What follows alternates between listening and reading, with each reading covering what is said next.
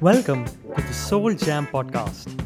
I'm Anup Abraham, your host, and on this podcast, I talk about simple and practical tips that can help you live better and be happier.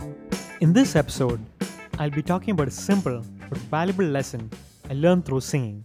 So let's get started.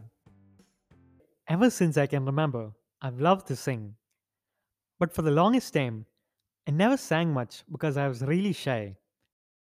I began singing a lot more once I was in college when I started learning to play the guitar. Somehow, having a guitar in hand while I sang in front of others made it less scary. Growing up, I felt I had some talent for singing, and I had heard as much from my mother and two brothers, both of whom sing. I used to think I sounded pretty good when I sang in the shower or sang along to songs that would be playing in my house. Then, when I was in my first year of college, I started recording myself singing. When I heard the recordings, I thought to myself, oh God, is this how I really sound? This sounds terrible. I realized there was no real control to my voice, and there were a lot of aspects, like my pitch and tone, that needed a lot of work to at least sound decent. Coming to grips with how I sounded was disheartening, since I loved singing and I wanted to do it well.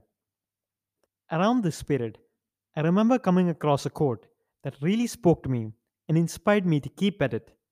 And it went something like, if a thing is worth doing, it's worth doing badly. I persisted with singing and recording myself over the next 2 years. Slowly, over time, I could see a big improvement in how I sounded, and I eventually even started liking how I sounded in my recordings. Deliberately working on improving my singing taught me a simple but valuable lesson. The more you do something, the better you get.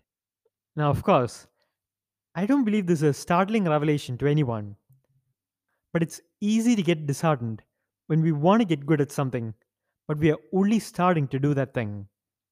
We may compare ourselves to people who have put in years or even decades of hard work, and this may make us feel so discouraged that we may not bother putting in the effort and practice required to get good at that thing.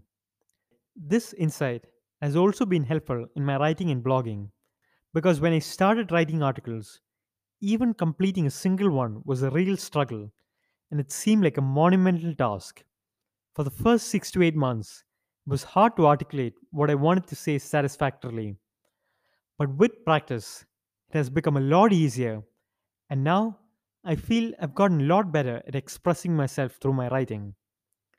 Perhaps there's something you want to make a career out of, or something you want to do or get good at. But don't stop yourself from pursuing something because you may be bad at it at first. Whether it's improving your public speaking skills, creating art, or making YouTube videos, the good news is that with deliberate practice, you will get better. And you may even surprise yourself with how quickly you improve when you work on something consistently. If you like this episode, share it with your friends and hit the subscribe button to get notified when I publish new episodes. For more simple and practical tips, live better and be happier, be sure to check out my blog, thesouljam.com. Thank you for listening.